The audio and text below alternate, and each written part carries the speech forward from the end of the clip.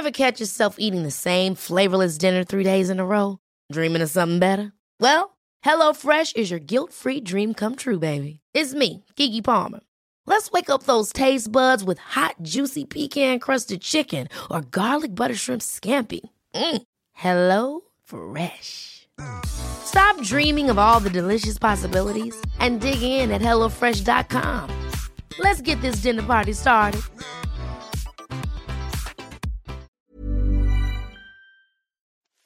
An Erios production. Menopause is coming and the men have all left town, but I'm not giving up until I see that baby crown. 39 and single, can someone help me out? He could be balding, bearded, short or tall, funny, smart, love basketball, from gay to straight, black to white, tiny eyes with an underbite. I just need sperm cast. Hi, everyone. Okay, let's get you up to speed. I have been feeling pretty yucky for a month and a half, maybe 2, but I'm starting to see the light at the end of the tunnel. So that's great. To what do I attribute this light? Well, one of the biggest things that's helped me is the support I've gotten from my Patreon subscribers. Yes, there's the money part, and let me just give a quick shout out to my newest Patreon subscribers. We've got Lisa P, Jillian D, Bailey M, Shay K, Danielle N, Nikki S, Mary Lou L, Kelly R, and in case I missed some of you from the end of December, thank you Liz, Mayma S, Candace S, and Daniela A. But the money stuff isn't exactly what I'm talking about. I think I'm feeling a bit better because of the incredibly supportive messages I got this weekend after I posted an update about my state of mind. So thank you so much to those of you who chimed in and made me feel sane and seen. So what had I posted on my Patreon? Well, some of it was updates, and I'll tell you those updates right now, and then the other half of it was my feelings. So let's start with the updates. First of all, I got my ERA results back, and apparently I'm 12 hours pre-receptive. I don't really know what that means because I was a bit in the Bahamas when Dr. Chung called and told me. All I know is that I need to start my progesterone 12 hours earlier so that my uterine lining is perfectly receptive when they do the transfer. So it turns out that it was a good thing that I waited a month and I did the ERA. And what else? As you know, I'm on estrogen, prepping my uterus for a potential transfer. I have my next ultrasound on Wednesday, tomorrow, the 22nd, to see if the lining is thick enough. And if it is, then the next day, they start me on progesterone. But most importantly, and this is a huge deal to me, the lab will thaw 8 of my 16 eggs and attempt to make embryos.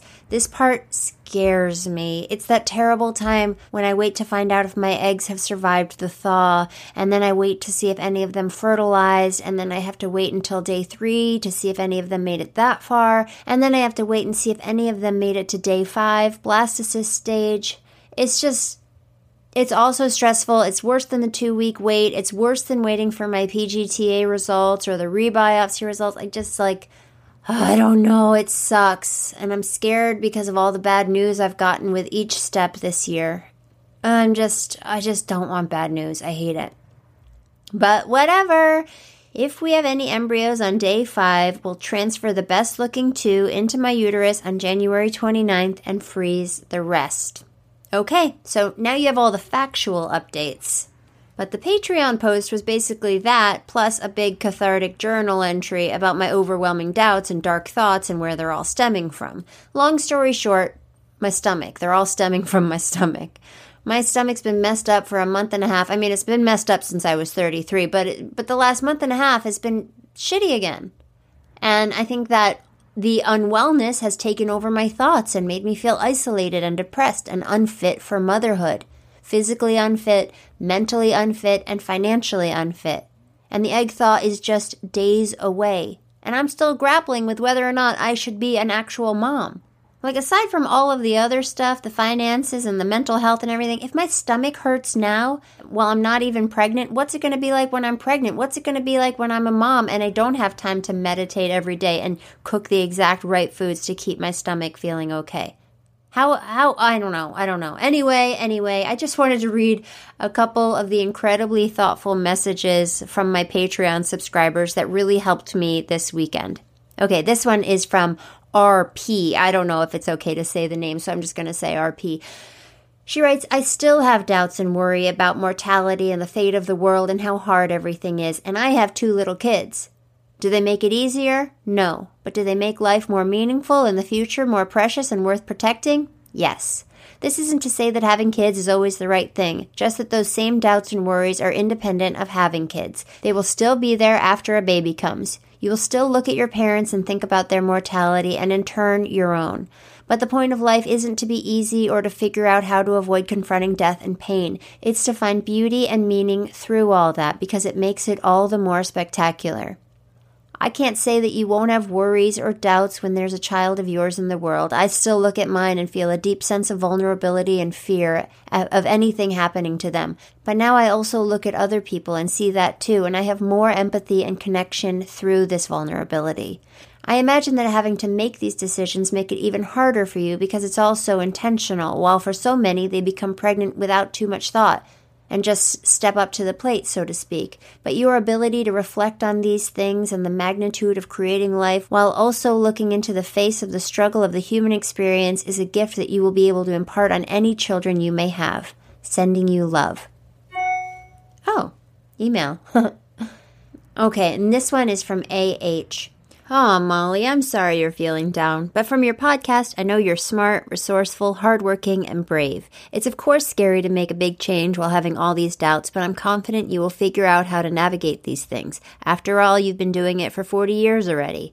As for being an unfit mom, that's not true. People with less financial stability and or more mental or physical health problems than you, and at the same time, plenty of people who are richer and healthier than you have raised unhappy kids. What matters most is the love you have for your children and your desire to do what's right for them. And you've shown that you have that. Any mother who's willing to go it alone on such a long and scary journey has the love and dedication needed to be a good mother. Fingers crossed this is the month that works for you. Well, geez, Louise. These messages and some of the other messages that I got really just made me feel so much better, stronger, more capable, and just supported and loved, and it just makes me feel great. Also, my stomach is feeling a little bit better today, so that helps too. Though the idea of possibly entering into a pregnancy with an already compromised digestive system really freaks me out, because when I get nauseous, I get anxious, and I think I'm going to be like that for the rest of my life. So anyway, your job, listeners, is to remind me if I ever do get pregnant and if I do have morning sickness, your job is to remind me that I will not be like that for the rest of my life, that it's only temporary.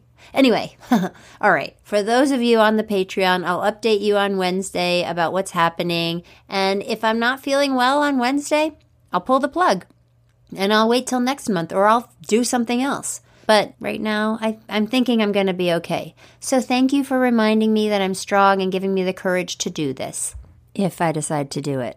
And now, it's interview time. Today, I have a very special guest who I've never met before, a complete and utter stranger, but also a listener who knows every detail about me. She sent me her story in an email, and I just had to hear it in person. Here we go. I have a new friend. Her name is Ija. Ija May. That's your pen name. That is my pen name. Why are we using a pen name today? Because a lot of this is really private.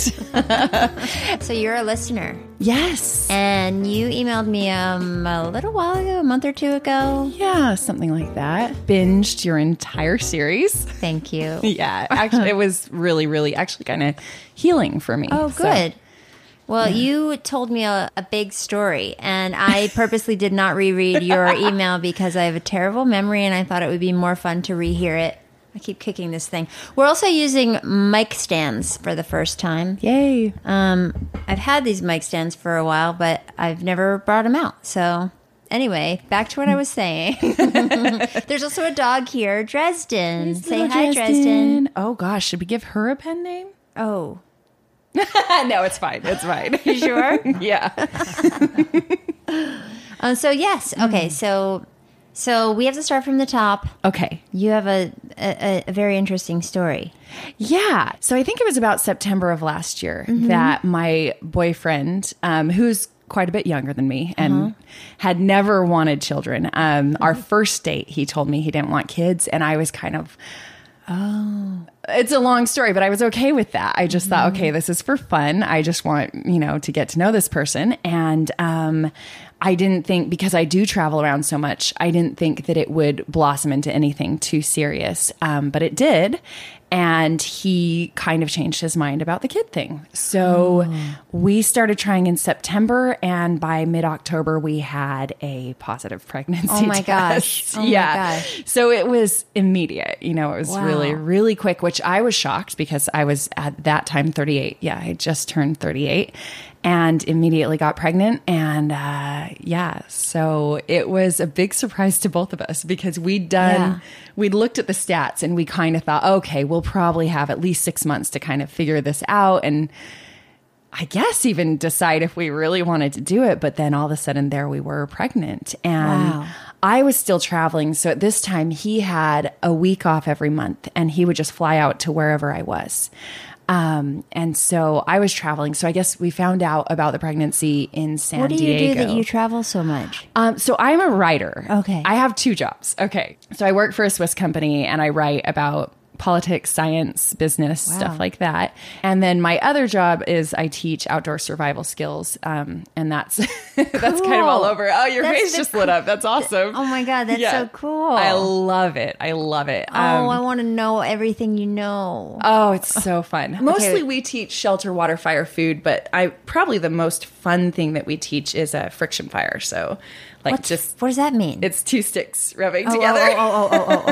And it's a real struggle, but it's really, really fun when people get that for the first time. You just see them light up. My boss just flies me out wherever I need to be for that. And that's I don't know. I haven't actually taught since my last surgery. So I'm hoping. Surgery? Whoa. I didn't want her to give it all away, so I made her back up a little bit. You started trying in September. You got pregnant in October. What happened? Well, by the time we found out, I was probably about 3-4 weeks or something. It was early. It was before I missed the period. You weren't testing every day? No, because you didn't think it was going to happen so quickly. No, I mean, 38 years old. Yeah, I definitely thought it wasn't going to happen, but it did. And I actually made him read the test. So I took the test and I handed it to him and I'm like, you tell me. And he goes, all right, raise your hand if you're not pregnant. And I raised my hand laughing, and he goes, oh, not so fast, Ija. Put your hand down. It was shock. I was shocked. Oh my God. But so excited. Yeah. But also shocked. Yeah. But mostly excited. Yeah. Yeah. So then we only had a week together at that time, and it was amazing. We were just walking on the beach and talking about the future, and we were really excited. And then he had to fly back to work. And so he worked for 3 weeks. And during that 3 weeks, I don't know, it was just a really stressful time trying to figure out what we were going to do and where I should have this baby. Because for me, I really dislike settling down. And I certainly didn't want to be where he was working at that time. So it was a little bit stressful. And then the next time he had a week off, he flew out to Vegas. And so we were together for about a week then, and even started fighting a little bit about things like circumcision and vaccinations. Don't get me wrong, I'm not an anti-vaxxer by any means, but I think it's a lot to ask of a little tiny undeveloped immune system to get all the vaccinations at once. So I'd been reading a lot of, materials about that and kind of felt like we should try a more chill schedule, which is, are you familiar with Dr. Rhonda Patrick? No. I love her. She's my girl crush. Anyway, she talks about that. She just had a little boy. I think she was 36 or 37 and decided to go at a slower pace with the vaccination. So we were talking about that, and he works in healthcare. So he just wants to do everything standard, including circumcision. We didn't even know if it was a boy or a girl, but we're already fighting about these things. Right. And some other stuff too. And then the last day that he was in Las Vegas with me, I said, you know what, let's go get one of those. There should be a heartbeat by now. I was around 6-7 weeks. And I said, let's go get one of those ultrasounds from a shop, because they won't see you. The doctor won't see you until 10 weeks usually. Wow. You say, hey, I've had an early positive pregnancy test. They're like, ugh, we we don't want to see you until 10 weeks. So, Wow. yeah. So there's like specialty places where you can go and get ultrasounds. Yeah. It's just like a fun novelty kind Right, of thing. yeah. Yeah, so we go into this place. We're all excited. The lady was so sweet. It was just kind of like a mom and pop ultrasound shop, you know, like, and I lay down and I was just so like, I couldn't believe it was me, you know, like holding my partner's hand and getting, you know, the goo on my belly and all that. Anyway, I could tell something was wrong pretty quickly because like her face just did, you know, a thing. And so, yeah, I was just like, what's going on? And she's like, do you know if you have fibroids? And I was like, no, like, I don't know if there's anything wrong in there. And she said, okay. She's like, I did, you know, was paying attention and did not see a heartbeat for sure and didn't see any little jelly bean looking thing. And so she was like, all right, I'm not in a place where I can diagnose or tell you what's going on right now. And she said, I'm so sorry. I know that's horrible. And she said, but there are, you know, you need to get to a doctor and, you know, figure out what's going on. And I was like, what? Oh my gosh, she couldn't tell you anything? She couldn't. Oh, ultrasound techs. They're just not allowed. I love them, but I love to hate them because they are the most tight-lipped. And I finally asked somebody that worked with my boyfriend about it. And she said, she was like, there's a lot of lawsuits and stuff if you say the wrong thing. Right. So Are anyway. they not doctors? Huh? They're not doctors? No, they're not doctors. And this was not even associated with a doctor. You Right. know, it was just like a fun little shop. Right. So as soon as we get out of the room, my boyfriend and I are just crying and Googling and going crazy. And then the next day he had to fly out. We couldn't even get an appointment while he was there. And so then I drove actually to Mesa, Arizona. So the next time, because I was planning to go meet a friend, which I needed the emotional support anyway. So I went there and my friend and I went to like, I think it was actually some kind of like anti-abortion note because I don't have a regular doctor in any of these places, right? Oh my God. So it was some kind of Christian like anti-abortion place, but I didn't know. It just said women's health, Right. ultrasounds, pregnancy. Oh my gosh. So I went there and same thing. The ultrasound tech was like, okay, you've got to go see like a really serious ultrasound tech and our machine isn't good enough for this and we can't tell you what's going on. So by now it's been like a week. Oh my God. It was horrible. Oh my God. Horrible. But again, I didn't see, well, there was one point where they had something that looked like a heartbeat. And so I had that like, oh my gosh, there's a heartbeat. Like everything's going to be okay. And then she like turns to me. She goes, oh, that's not a heartbeat. That's just, I'm seeing how the blood flow is. And I'm like, Jesus, like what is going on? Your blood flow. My blood flow. Yeah. Yeah. It was weeks, two more weeks before I got any kind of diagnosis because I wasn't in the system. I didn't have a doctor there. And, you know, I couldn't get into this Were you able to do a blood test at any point? Well, my HCG was through the roof. Yeah, And I knew okay, that. okay. Like I was, definitely technically pregnant. Oh God.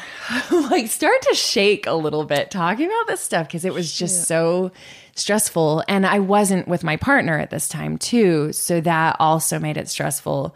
You know, we don't know if we should be planning for a baby. We don't know if there's some other medical thing on the horizon, you know. Yeah. So finally I got an appointment in at this other ultrasound tech. And she too would not say anything to me about what was going on.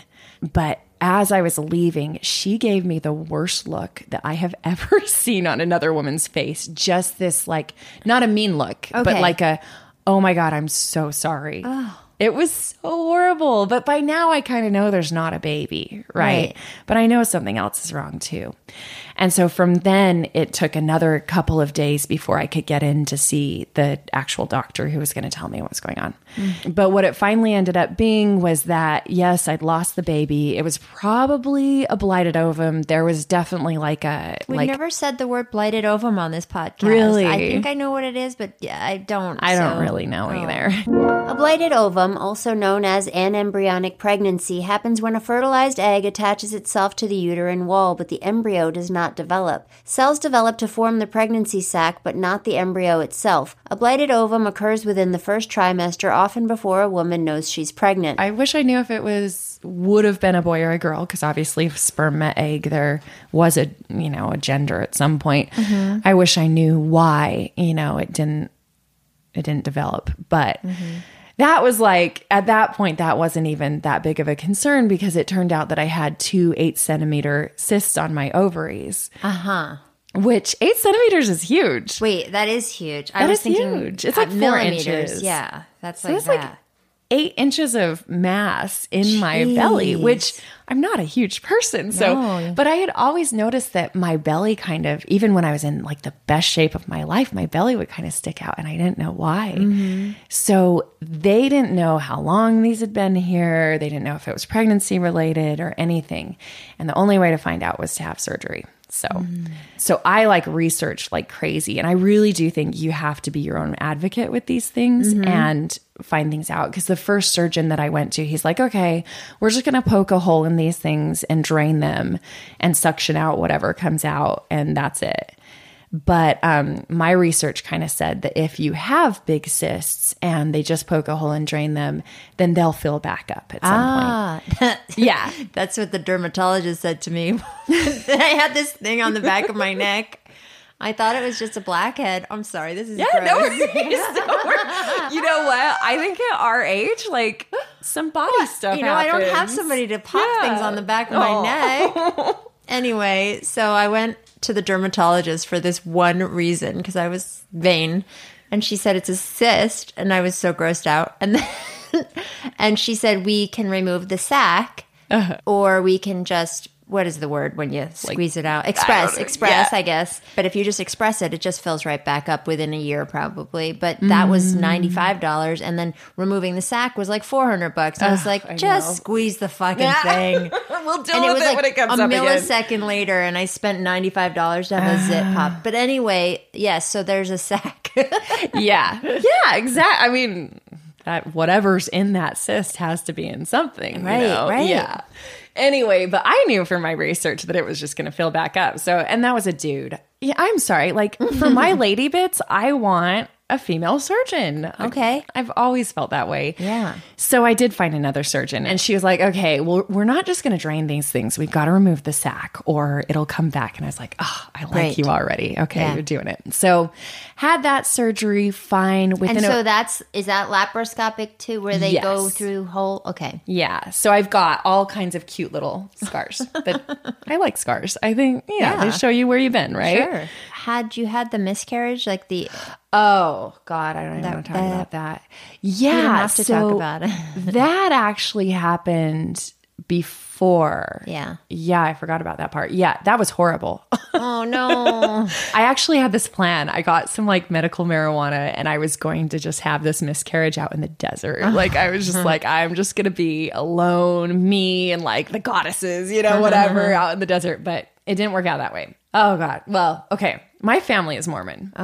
So this whole being pregnant and not married thing was a big deal. But finally, yeah, I talked to my family about it. They're Mormon, but my family's very strict, but they're also very loving. So my mom kind of knew what was going on. And I'm like, hey, I'm going to have a miscarriage. Can I do that at your house instead of on the road, Right. And it hung on for weeks. I mean, I think I finally miscarried around week 12. Oh my gosh. My HCG was still super strong at that time.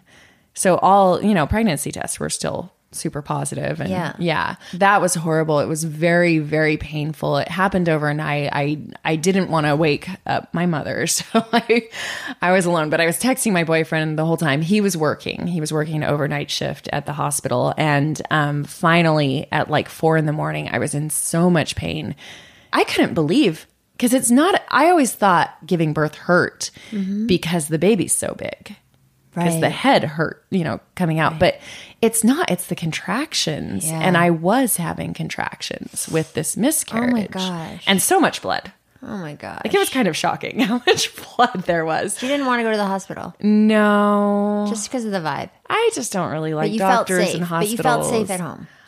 Yeah. I think they often tell women to go to the hospital if they're having a miscarriage, don't they? Yeah, and I definitely heard that. They said DNC, and they said if you're in a lot of pain, what did they say? Something about how much I was bleeding. If you fill up 3 pads over 1 hour, then go to the hospital, I think was the advice. I can't remember. That's a strange measurement because when I'm having cramps, I just sit on the toilet. Right? So Right. there's no pad in the toilet. So much blood. Oh my God. Yeah. So finally at 4, he came and gave me a shot, and it was so funny. Just like after, I mean, it wasn't even some kind of euphoria medicine or whatever, Right. but after, like as soon as the pain was gone, I was just like, because you're just moaning and writhing. Do you know what I mean? You're like an animal at that point. Yeah. So after he gave me the shot, it was wonderful. It was horrible. And I didn't think it would be too bad because, yeah, it was like a tiny little gestational sack, really. Yeah, there wasn't even really a baby in there. Right, And it still hurt so bad. Okay, so I brought us back to that. But so we were at your, so you had your surgery and that recovery was about a week, you said? Yeah, that recovery was great. Yeah. And it didn't really bother me. I'd had some time to kind of get over the miscarriage by then. I think the surgery was about 2 months after because they wanted to see if they would shrink on their own, which they didn't. Right. Part of the point of the surgery was to, like get labs on whatever came out. And it turned out that they were endometriomas, Okay. which are part of endometriosis. Got you. Endometrioma is a type of cyst formed when endometrial tissue, the mucous membrane that makes up the inner layer of the uterine wall, grows in the ovaries. But the crazy thing is, if you had asked me, I was reading about everything that it could be with these cysts, and just the fact that they were bilateral, there was one on each side, suggests that it's something systemic that's going on. It's not just one weird, like, egg follicular sac that filled up. Yeah. So endometriosis seemed like the most obvious Right. diagnosis, but I was like, is it cancer? And they're like, we don't think it's cancer. Right. Yeah. So they tested him and they're like, you have endometriosis, with endometriomas of this size, it's like stage 4. It's really a serious case. But I was a little surprised by the diagnosis because the only time that I had felt like I had a lot of pain with periods or anything like that was, years ago when I was like 28. I took the morning after pill a couple of times. We were so dumb. It was like it was stuff like the condom broke and he hadn't even come yet. You know what I mean? And I was like, oh my God, I don't want to get pregnant, especially with that guy. So I took it sometimes when I really didn't need to at all. But that was the only time that I had symptoms that seem like endometriosis. And it's kind of like, I think birth control is very, very important to, have gotten women to where we are now.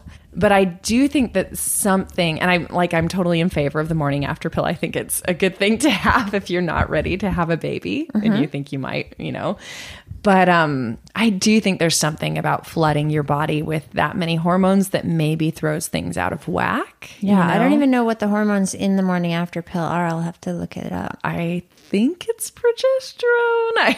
I think that would support a pregnancy. Yeah. I don't know. I'm going to look it up.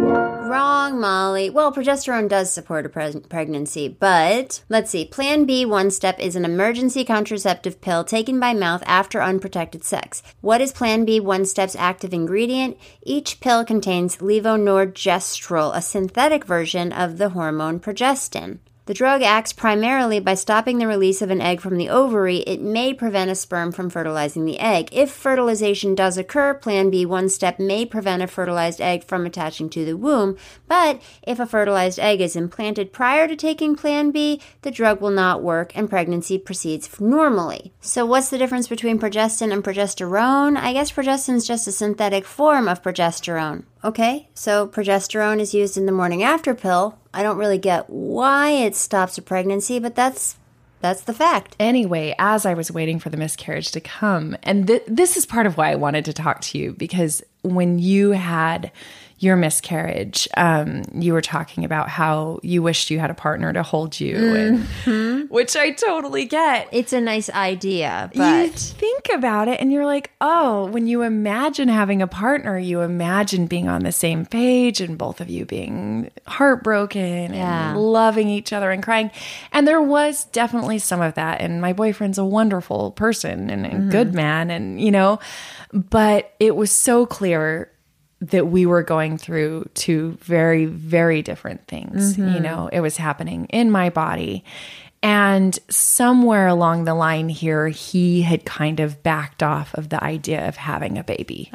So before I even miscarried, he brings it up and he's like, you know, I don't know if I want to try again. And I don't know why it affected me the way it did, but at that point, like, it felt like Not such now. a betrayal. Like, why are you telling me this now? Exactly. Like, you know, tell me after I've miscarried. And when we talk about trying again, here I've got all these doctors talking about, what's it called?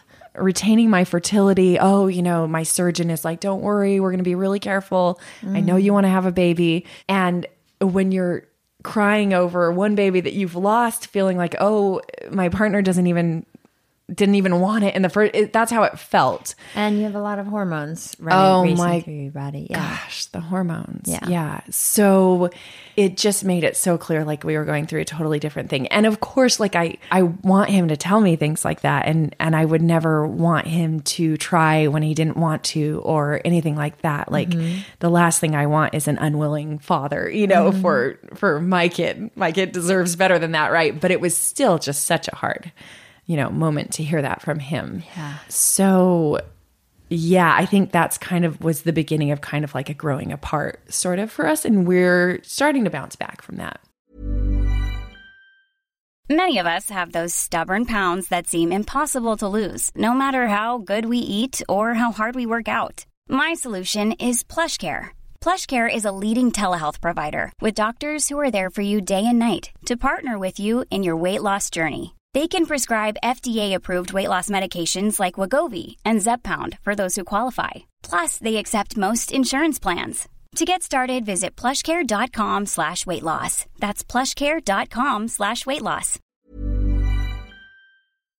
Anyway, now he's totally backpedaled and he's like, well, I didn't really say that I didn't want to. I'm Yeah. like, that is exactly what you said. And I kind of get the sense that if I were to push, then he would try again. But I just, like, ethically, I kind of feel like that's a hard situation, you know, because I don't want to bring a kid into the world who maybe isn't wanted, and I don't want an unwilling father. And I just kind of feel like sometimes I'm like, is this how it happens? Like, is the woman supposed to push, or is that how it happens with most couples? I just don't feel good about that. Yeah. I don't want to do it. Right. Okay. So we're kind of like getting, like, holding it together, you know, and still love each other. And I'm not traveling quite as much. So we were spending a little more time together, and we were using the pull-out method. Right. Which, by the way, I forgot to mention this, but sex when you're trying to have the baby is like the hottest sex I've ever had in my life. It's, oh my God, it's so hot, right? I'm jealous. No, it's insane. It's insane. Well, only in the beginning. Probably not at month 12. Probably not. But that first, I mean, we did it for like a month and it was insane. Yeah, that sounds great. Anyway, we were using the pull-out method, which is dumb if you're trying to prevent a baby. But I was kind of like, well, he knows that I want a baby. And so if he's taking this risk, that's kind of his problem. And I told him that. I said, like, it's your job to keep your, what are they called? Gametes? Your sperm to yourself. Yeah, Gametes. Yeah. And if you're okay not using a condom or not, because I'm not on birth control, you know the situation. Anyway. Oh, I guess I should talk about this. So the ovulation before I think I got pregnant, or it could be the one after. I was driving from California to Utah, and my I just like had insane pain on my left side. Oh. And I thought, well, maybe it's a cyst again, like a little one that burst because they're supposed to hurt really bad when they burst. Or maybe it's something else. I couldn't figure it out. I was bleeding a little bit. And I had seen him a month earlier and we slept together then, or not a month, I guess like 2 weeks or something like that. Mid-August, let's say. And now it was getting closer to mid-September. And so I was like, okay, I didn't know what was going on. Anyway, but it was about for 2 days that I was having cramps. And I guess I don't really like doctors. So I didn't go to the doctor, which maybe I should have. But I was having a little bit of bleeding and I knew it was ovulation time, but I was like, well, maybe my cycle's messed up. Maybe this is a period. I didn't know what was going on, but I was having pain.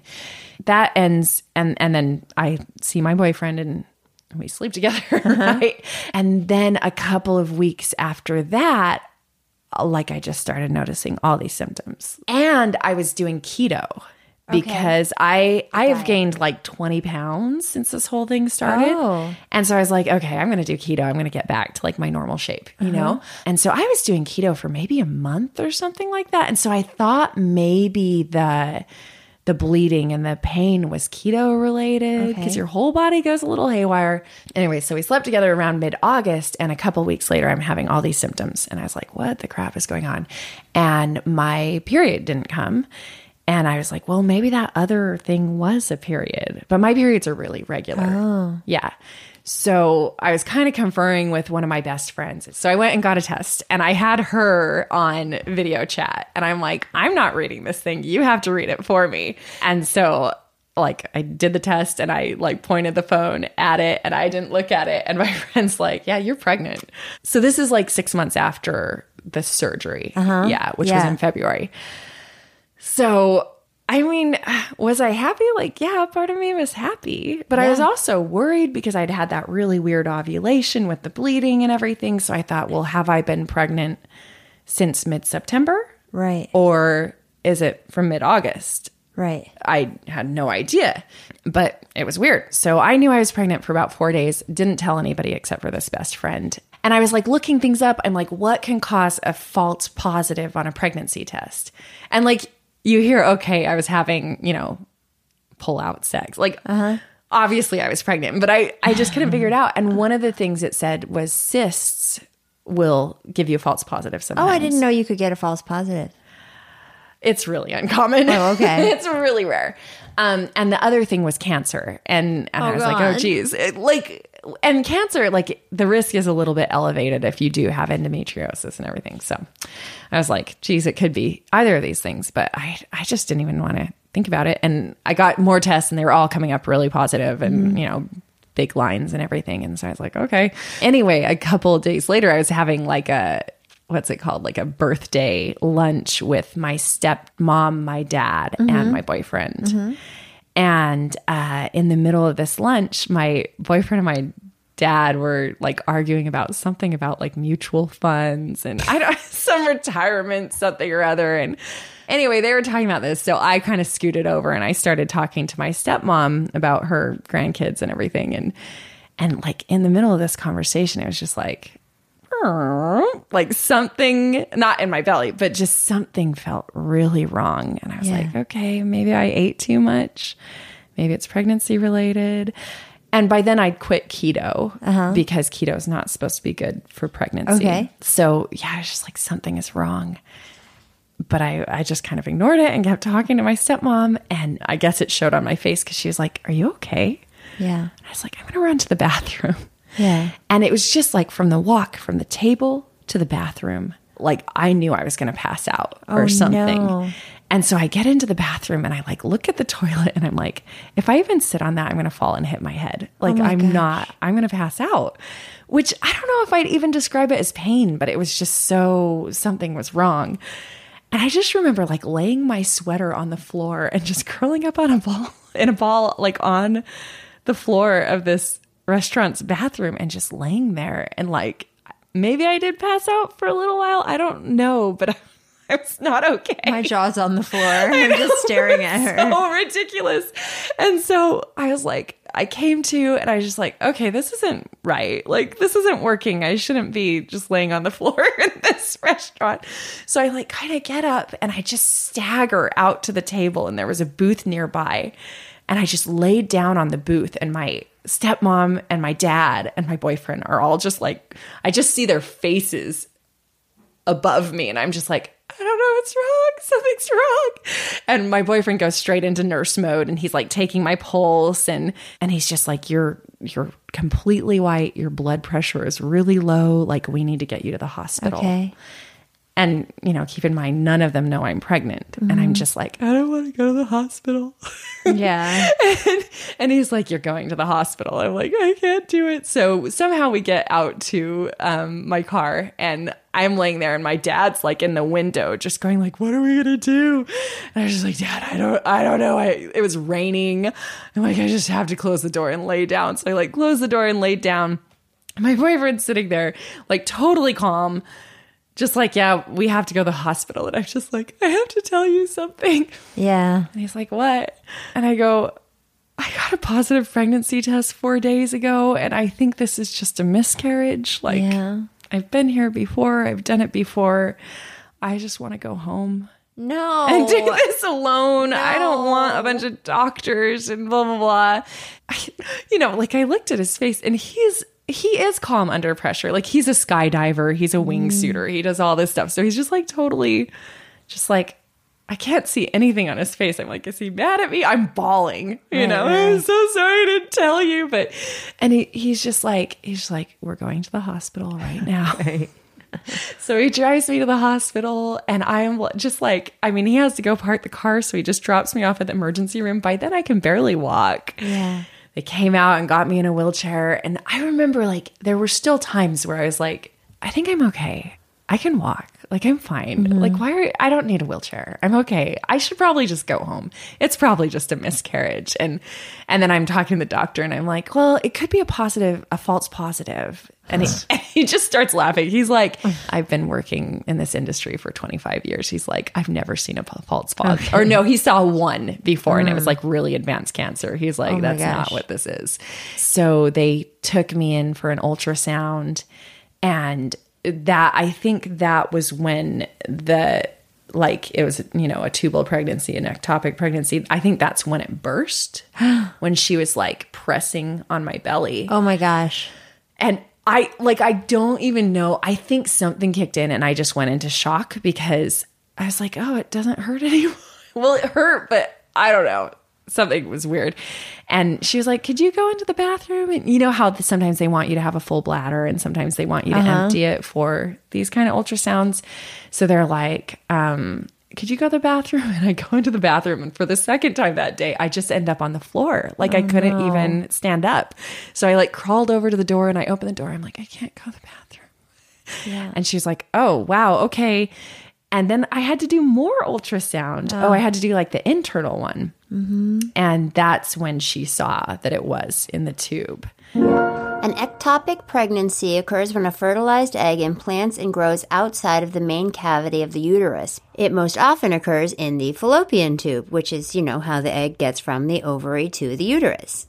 This type of ectopic pregnancy is called a tubal pregnancy. Sometimes an ectopic pregnancy occurs in other areas of the body, such as the ovary, abdominal cavity, or the lower part of the uterus, the cervix, which connects to the vagina. Wow, I didn't know that. I thought it was all just fallopian tube. Okay, so an ectopic pregnancy can't proceed normally. The fertilized egg can't survive, and the growing tissue may cause life-threatening bleeding if left untreated. Symptoms. You may not notice anything at first. However, some women with an ectopic pregnancy have the usual early signs and symptoms of pregnancy: a missed period, breast tenderness, and nausea. If you take a pregnancy test, the result will be positive. Still, an ectopic pregnancy can't continue as normal. Signs and symptoms increase as the fertilized egg grows in the improper place. Often, the first warning sign of an ectopic pregnancy is pelvic pain. Light vaginal bleeding may also occur. If blood leaks from the fallopian tube, you may feel increased abdominal pain, an urge to have a bowel movement, or pelvic discomfort. If heavy bleeding, hemorrhaging occurs, you may feel shoulder pain as blood fills your pelvis and abdomen. Your specific symptoms depend on where the blood collects and which nerves are irritated. Ouch. Emergency symptoms. If the fertilized egg continues to grow in the fallopian tube, it can cause the tube to rupture. Heavy bleeding inside the abdomen is likely. Symptoms of this life-threatening event include extreme lightheadedness, fainting, severe abdominal pain, and shock. An ectopic pregnancy occurs in about 1 to 2% of all pregnancies. But then I did pass out in a wheelchair on the way back to the room. Like my head swung down, and I guess I was in a lot of pain. They'd given me morphine by then, but I don't know.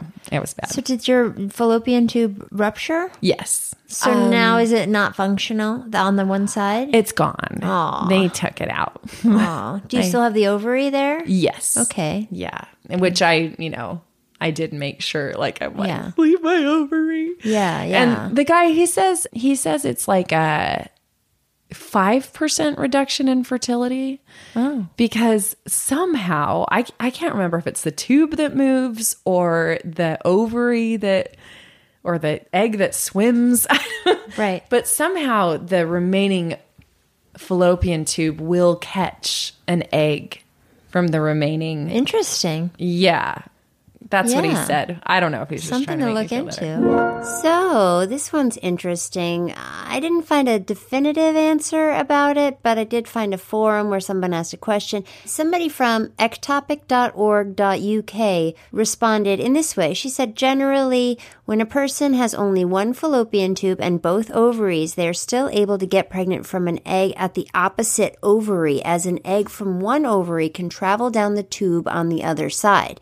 The fallopian tubes are not attached to the ovaries, and at the point of ovulation, some very delicate structures called the fimbriae begin to move gently, creating a slight vacuum to suck the egg toward the end of the tube it is nearest to, like lots of little fingers waving and drawing the egg towards it. So if you have only one tube, then there is only one set of receptors working and one set of fimbria creating a vacuum, and so the egg is much more likely to find its way to that tube, whichever ovary it is produced from. Conservative estimates suggest that an egg produced on the tubeless side manages to descend the remaining tube around 15 to 20% of the time. But yeah, I looked it up and apparently it's not complete bullshit. And there's a lot of people with only one tube who get pregnant. Oh yeah, I have a friend have who babies. did that. Oh Yeah. really? Yeah. Did she have an ectopic too? She or- did. Yeah. She did, but she lives far away, so Yeah. I didn't do an interview with So her. or I get anything. to be interviewed So instead. You get it, yeah. Yeah. So anyway, doctor comes in. You've got an ectopic pregnancy. It's in your left fallopian tube. It ruptured probably they saw it. They saw it on the ultrasound, and it was like 4 centimeters. Like it was big, right? And so he's like, we're gonna have to take it out. Blah blah blah. These are the risks, And by then, I'm just like, whatever. Do Right. what you need to do. Try to keep my fertility. I'd still like to have a baby, Yeah. And they wheel me off into the surgery. Yeah. And then, I don't remember. And that was just in September? That was September 11th. Oh. A great date. This year, though? Yeah, this year. Wow, so Yeah. it's recent. Yeah. Okay, so then what? Now what? That recovery also only really took a week. Wow. Physically. Yeah. Physically, I was fine after that. But, it's the placenta that spews out all the pregnancy hormones, right? Right. And I'm going to go ahead and say there was a huge difference between the natural miscarriage and having it cut out of you, because I have not, I had some depression when I was a teenager. I have not felt that way. I just remember sitting with my mom and my boyfriend. We were quite it was the three of us hanging out all the time. Yeah. Because my poor mom's taking care of me. And anyway, I just remember sitting with them 2 days after the surgery and just being like, okay, how can they not see what I see? The world is horrible. It's a dark and bad place. I wanted to die, Oh no. Yeah, but I logically, I was like, okay, this is probably hormonal. It's probably chemical. At that time I did, I found a therapist. Because it's just such a sharp drop off. And they did a pregnancy test in the hospital and my HCG was at 7,000. So that's really high. And then it was, 0 or it went down really fast. Yeah. So it was awful. But yeah, that's the ectopic. thing. And I don't recommend it. If you can avoid it, try to avoid it. There's no way to avoid it, though. No. No, it just happens to some people sometimes. Yeah, it's more common if you have had surgery before, which I did, you know, 6 months previous. And it's more common if you have endometriosis. Okay. And then if you've had STDs and stuff, which everybody is the issue with me. You know, yeah. I mean, yeah, I've been tested. I seem to be fine. But yeah. So what's the latest? When I woke up from surgery, I was like mid-speech telling the entire surgical staff that it was my fault that I was having miscarriages, and because I waited too long and I like didn't prioritize family. Like I traveled extensively and I've had all these adventures and an interesting life. And so it was all my fault. And they thought, we didn't bother correcting them, but they thought that my boyfriend was my husband. So they run out. He's a nurse and everything. So they run and grab him and bring him in because they think he's going to comfort me. Yeah. And so he hears this whole thing about, I'm never going to have a family, blah, blah. And at that time, he was like, oh my gosh, I have to let her go to find somebody who's ready. It was just a nightmare. He told you that at that time? No. Oh my God. No, it was 2 days later when I was going through that really, really bad time, like really dark time, that he was like, I think he's like, somebody is out there is going to want to have babies with you. And I'm just not sure yet. And so I should let you go. I know it's the right thing to do. I don't want to, but blah, blah. And I'm like, dude, F you. First of all, you're not going anywhere until I stop bleeding and my incisions heal, because this is ridiculous. And I'm sure the guy who's really chomping at the bit to have babies wants to marry the 38-year-old with known fertility problems. Like I don't think I'd really want that pressure either, to have a partner who's like really rearing to go on having babies. And I'm like, so yeah, like let's circle back around to this as soon as I'm healed. But right now, I really just need you to hold me and like take care of me a little bit. And he, you know, to his credit, he did. Yeah. And then later he's like, yeah, I don't want to break up with you. Yeah. He's like, I didn't want to do that. I just felt like it was the right thing to do, to like let you go. He keeps throwing out these hints that maybe he would like to try again. Okay. And we are still using the pull-out method, which is so stupid. Like, I could be pregnant right now. We have no idea, right? Because I never would have thought that was possible until it happened. But I'm kind of like, I mean, I don't know. You've probably had these experiences too, where it's just like guys who are like, oh, I don't know. Do I want to have kids? I don't know. And I'm like, dude, like I've got to figure it out. Yeah. And just seeing what people go through with divorce and like relationships deteriorating, having given it so much thought, I am kind of more into the idea of doing it on my own.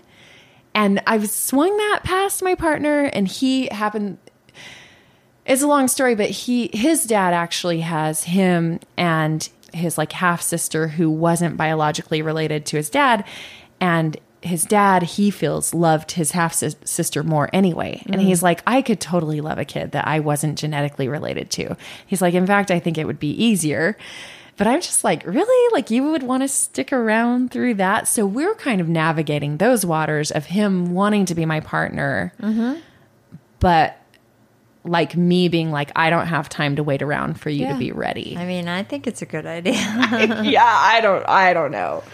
I don't know if that could ever work. I don't know. It's just so strange. Yeah. So that's kind of where I'm at. The thing that I kind of wanted to plug. Yes, I want you to plug it. So having thought through all this, obviously, like you just grow up thinking, I should just meet a partner and we'll want to have babies and we'll have a family together. But as we know, and as like so many women know, that it doesn't necessarily happen like that. And I've definitely dated guys who wanted to have babies right away, but I wasn't in love with them. Right. So I'm not just going to hook up with a guy. Like I think I'd be doing him a disservice because he should be with somebody who really loves him. And I think I'd be doing the kids a disservice because you should love the father of your children, you know? So I'm kind of like more on this idea of being a single mother by choice and maybe gathering a group of similar women so we could almost like co-parent all together. Yeah. And with my freedom, like I'd of course be most interested in people who had like the kind of freedom that I have to travel and things like that. Yeah. So my idea is just like, wouldn't it be cool to have several women maybe use the same donor, whether that's a live person that we know or from a sperm bank, and then you'd have like half siblings together. And then like you could help each other. If somebody needed a babysitter, you know, one of the other women would step in. If somebody needed to take a trip for work or something, then somebody else would take it. And then it would be like your kid had, because I don't know if I'd like to have more than one, but I would like my kid to have siblings, right? Or like at the very least, like kind of like half siblings or cousins sort of. Yeah. So yeah, that's kind of like my thought is I know so many women who are ready to have kids and who don't have quite the right guy there. And so I'd like to kind of have this community of women where we could all work together. I just feel like basing a parent partnership on something as like unstable really as a romantic relationship, it just seems like a flawed model to me. Yeah, I agree. It is a fun model. Where I think it would be almost better to have a parenting partnership where you're both just really committed to the kid and love each other, but not in that explosive way that lovers do. So I don't know, like I'm just kind of playing with all these ideas. I feel like there's so many women out there who are, you know, in a similar situation. They need to do this soon. And, you know, like I'm worried about my fertility and I really only feel, I mean, I don't even know if I have any possibility of doing it, but I only have a few years left if I do. And so that's what I'm looking to do. And I thought like that might be something some of your listeners would be interested in. I mean, I think it sounds like I've toyed with that kind of an idea in my mind, but it's almost too idealistic for me because I don't know where I'm going to be, and I just don't. Me neither. Yeah. But it seems like a commune would be the best thing ever. Yeah, or the like idea all of it or something similar. live in like the same apartment building. You or have to really like these other women. You- It's almost yeah. as much as finding a husband or a boyfriend that you love. You know, you have to really want to also care for their kids. Yes. And a little bit. And what if You would. What Well, if if they were, they like- decide to move when their kid is 5 years old, and then your kid doesn't have their half brother anymore? I feel like the risk is almost similar to a romantic relationship, but not as like emotionally heavy. Yeah. And I feel like if you had like 5 or 6, if 2 or 3 dropped away, that would kind of be okay. Yeah. But I also think at least that kid would have like a cousin, even if they did live across the country. Yeah. Ija was a little bit worried that she didn't explain herself correctly, so she wrote me a little description, and I'm going to read it to you. She writes, "So my thought is, if 5 or 6 single parents could live near each other in the same neighborhood or the same apartment building, then they could help each other with the practical stuff. One mom would do the monthly Costco run for everyone, another would take the kids to soccer practice, and each would babysit someone else's kiddo one night a week so that the other mom could go on a date or just have some time to herself. I was even thinking it would be nice if each mom prepared a healthy dinner for everyone one night a week. Then instead of stressing out about dinner 7 nights a week, you'd only have to stress out about dinner 2 or 3 nights a week, and you'd always have someone to call in an emergency. Older single mothers by choice, like me, might only be able to have one child, so I think this would be an added benefit of the kiddos feeling like they have siblings, maybe more like cousins. They'd have dinner together and playtime together and maybe movie nights or something. Then when the kids grow up, they would have someone to reminisce with about the good old days. I think that's important. I'd be sad if my kid had no one to remember their childhood with when they're old. And of course, people would come and go, but it would be great to make an effort to keep in touch over the years, like a family, reunions and stuff. I don't see why single parents everywhere couldn't do this. My mom was a single mom and she was stressed all the time. I just wish she'd had another adult nearby she could rely on. Anyway, a bit of a ramble, but I hope this makes sense. She'll be writing about this topic on Medium.com. Ooh, very nice. And if any of you want to hear anything more about the single parent community idea, you can find Ija May at Medium.com. But I know you can also find her at IamIjaMay at gmail.com. That's IamIJAMEI at gmail.com. Anyway, you can find all these links in my show notes. Back to Ija May. Yeah. Thank you so much for coming all the way here and telling me this story. Sorry, I just talked your ear off. No, you didn't. That's the point of long. this podcast. Yeah. That's the point. I wanted to hear your story. And it's so interesting and it's so heartbreaking. And but you've been through so much. Yeah, it's been a hell of a year.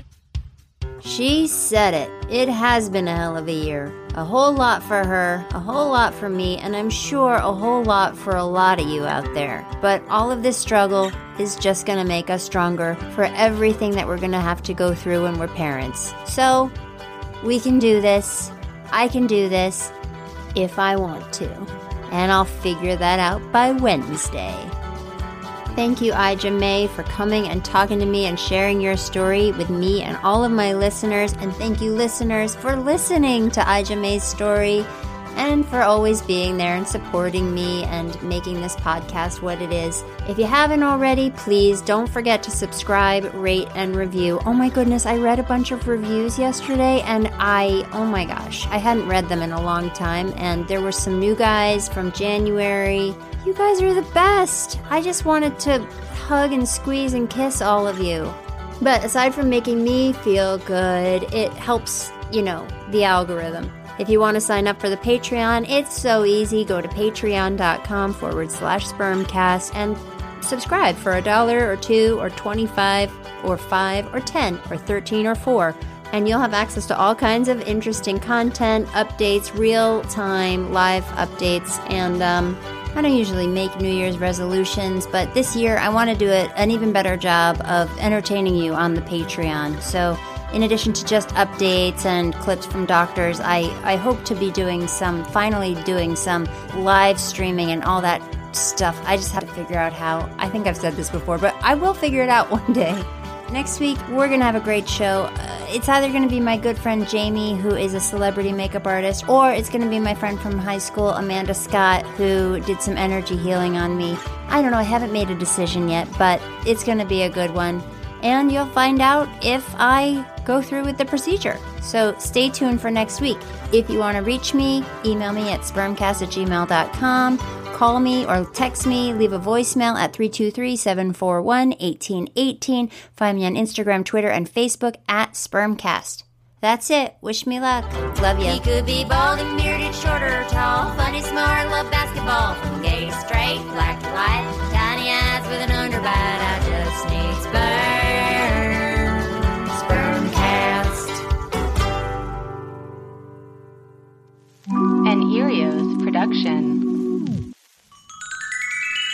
Powered by Acast.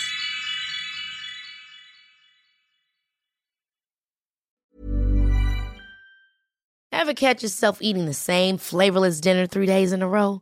Dreaming of something better? Well, HelloFresh is your guilt-free dream come true, baby. It's me, Keke Palmer. Let's wake up those taste buds with hot, juicy pecan-crusted chicken or garlic butter shrimp scampi. Hello Fresh. Stop dreaming of all the delicious possibilities and dig in at HelloFresh.com. Let's get this dinner party started.